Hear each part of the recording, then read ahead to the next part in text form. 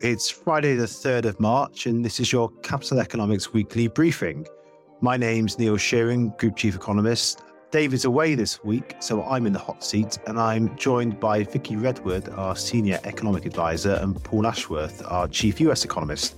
Hi Vicky, hi Paul. Hello. Hi Neil. Now, the key issue in markets remains how far central banks will have to raise interest rates in order to squeeze inflation out of the system, and for how long they're going to need to keep them there. There are several ways to cut this question, but most roads lead back to developments in the labour market.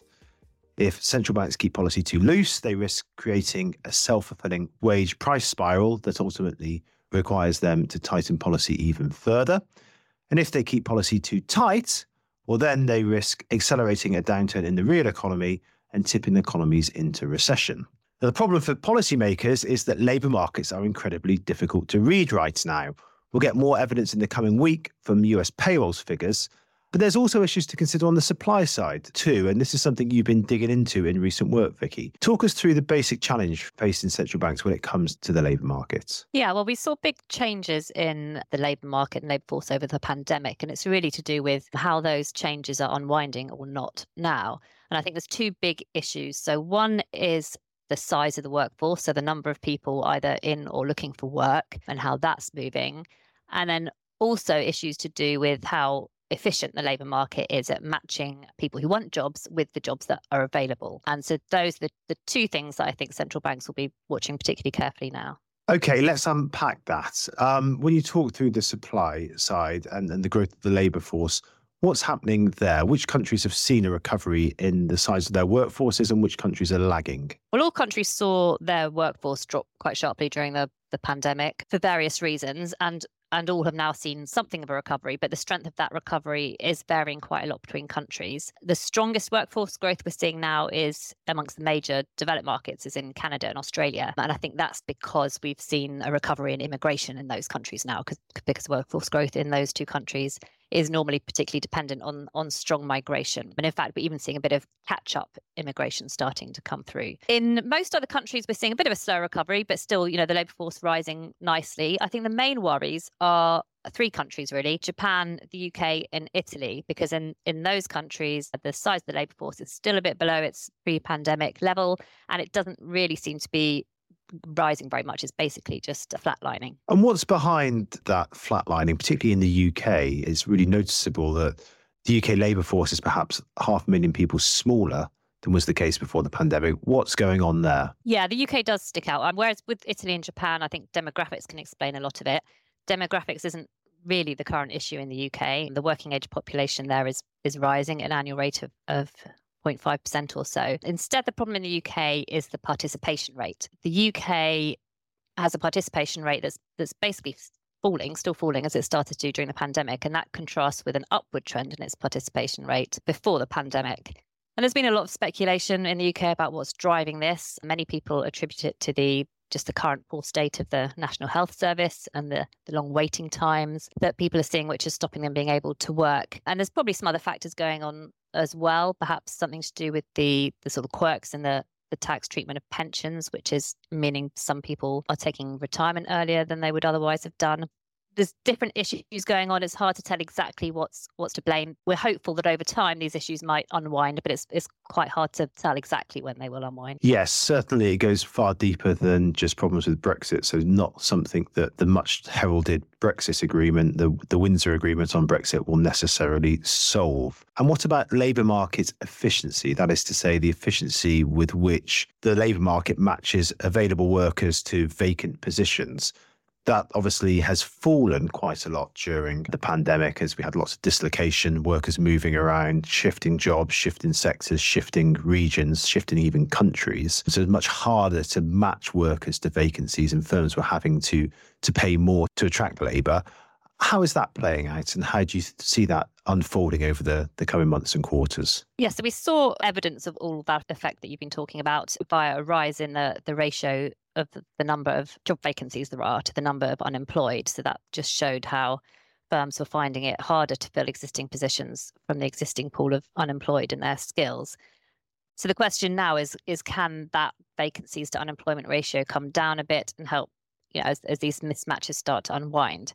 Now, we've seen some maybe very tentative evidence of that, the ratio of vacancies to unemployment coming down a little bit in some countries, although there's sort of some question marks over how reliable the data have been recently. Looking forward, we think that these mismatches probably should unwind gradually as people reskill. But again, it's hard to really pinpoint the timing of all this. If central banks are lucky, then maybe these mismatches will unwind quite quickly, and we'll get some of that benefit coming through in terms of the pressure on upper pressure on wage growth easing. But maybe it'll take a number of years for these things to unwind, in which case that's not going to be much help for how far interest rates have to go in the near term. Paul, let me bring you in here at this point. Vicky mentioned there was potential problems with the vacancy data and how accurate that might be. This is something that you and your team have been looking into in the case of the US. Walk us through some of the challenges with measuring vacancies and why some of the headline data may not be giving us an accurate read of what's actually happening on the ground. Yeah, so obviously we had a rebound in the vacancy rate, the official JOLTS rate in December, but there seems to be some issues with that, maybe because of response rates in the survey. We know that the response rates to the JOLTS survey have dropped. The initial response rates to as low as 30% now, from closer to 50 or 60% pre-pandemic. So certainly there's issues, particularly about the initial data. That bounce back in the official vacancy rate looks at odds with some of the private sector measures we have. We have data from LinkUp and Indeed, which both show that job openings rates have continued to drop off, and particularly dropped off over the first couple of months of this year. And the last thing that's a bit hard to square the evidence is that while the vacancy rate for the JOLTS rate went up in December, we saw an alternative gauge of labour market slack, voluntary quits, continue to go down. So when the job market's particularly tight, workers feel that they're able to leave one job because they'll soon be able to find another. But as the labour market cools, they'll be less confident of that and less willing to take the chance that they can find another job. So voluntary quits tend to go down. So what we've seen over recent months is that voluntary quits have been trending down quite a lot.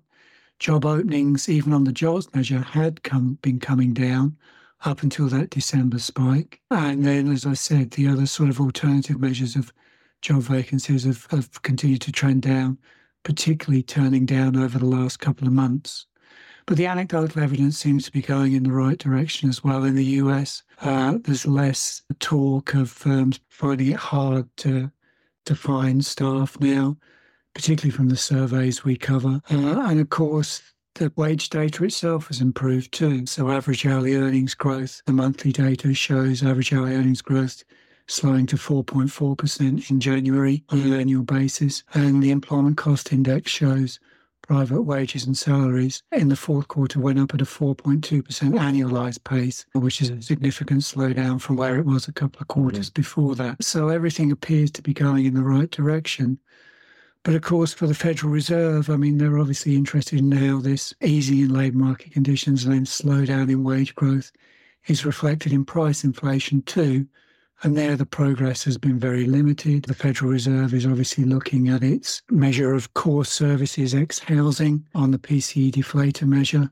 And that really doesn't show much of a slowdown at all. And that's one of the reasons why we now think the Fed might have to leave rates higher for longer. Yeah, we'll come back to that. The big picture, though, perhaps on supply, Vicky, I think is what you're saying is there is some hope, perhaps, that central banks will get a helping hand from developments on the supply side of the labour market, either through a recovery in the size of the workforce, which is already underway in many economies, but in particular through this matching process, the efficiency with which labour markets operate. As some of the dislocation from the pandemic phase, the efficiency with which workers are matched to vacancies improves, and that helps to ease labour market conditions. Vicky, just walk us through why this matters. Why does the efficiency with which the labour market work and operate matter when we think about the prospects, for example, of a soft landing in the real economy and how much work central banks have to do? This gets bound up in a lot of jargon, the Beveridge curve and so on and so forth, but just walk listeners through exactly how this works and why it matters. Yeah, I think it matters if you care about how far unemployment is going to rise and how activity in the economy needs to be squeezed to get inflation down. This is really important. If we can get wage growth to come down just by efficiencies in the labour market improving, these mismatches unwinding, and if job vacancies can come down without unemployment having to rise. And that's a great outcome for central banks. The problem is if we don't get this reduction in vacancies relative to unemployment and we retain some of these inefficiencies in the labour market, then that means that the only way to get wage growth down is for central banks to raise interest rates far enough to keep policy restrictive enough to raise unemployment and bring about a slowdown in wage growth that way. So it is pretty crucial, this point about how things turn out. Yes, extremely difficult for central banks to read, of course. We've been talking about the supply side of the labour market and how it operates, but the demand side matters as well, of course. And we're going to get more news on that in the coming week, as I mentioned at the top of the podcast, with the release of February's payrolls on Friday. Paul, walk us through what we're expecting from the employment report and what should clients be watching out for? Well, obviously we had that blockbuster increase in January of more than 500,000, which I think was a surprise for many of us. After that, we don't expect a continuation of that sort of strength in February. We think we'll probably get a drop back to something like the trend that we had before that, a gain of closer to 200,000. January appears to have received a boost from maybe a little bit in terms of poor seasonal adjustment, but also the unseasonably warm weather. For many of the states in the northeast, it was either a record or near record warm temperature in January.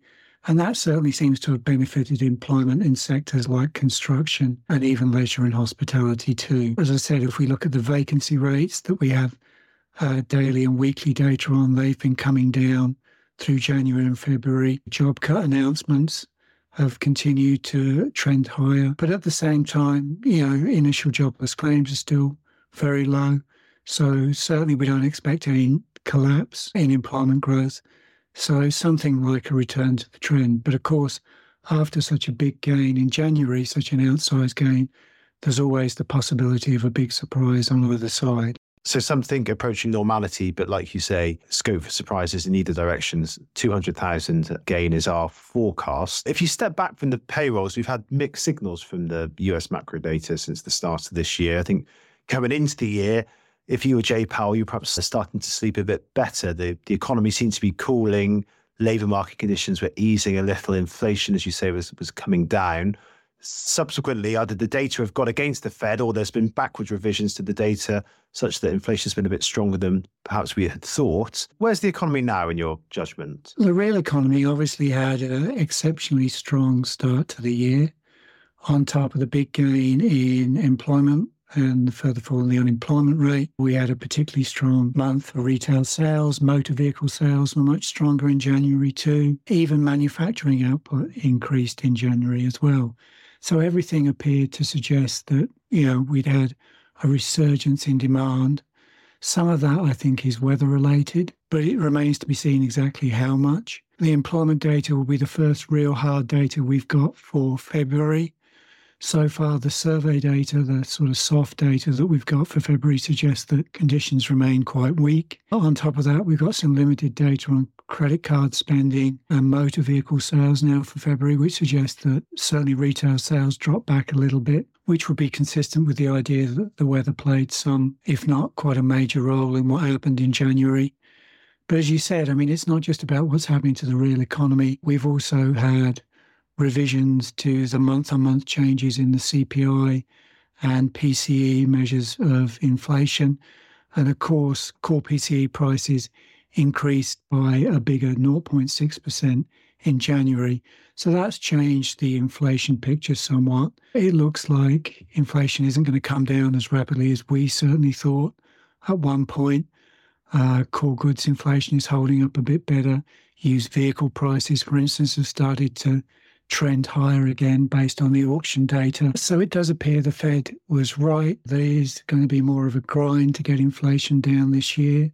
We do still think it'll come down a bit faster than most Fed officials seem to currently believe. And certainly we still think that we'll get a weak real economy in the second and third quarters, possibly even to the point where it's an outright recession, in which case that should aid the disinflationary process. So I wouldn't certainly rule out yet that we'll see rate cuts before the end of this year. But certainly, as you say, it's been a strong start to the year for the real economy and for the Fed as well. the inflation data has gone in the wrong direction too. And that's all for this week. You can find all of our research on our website, capitaleconomics.com, where you'll also find details of our new advanced product. And don't forget to subscribe to this podcast in all the usual places. Until next time, goodbye.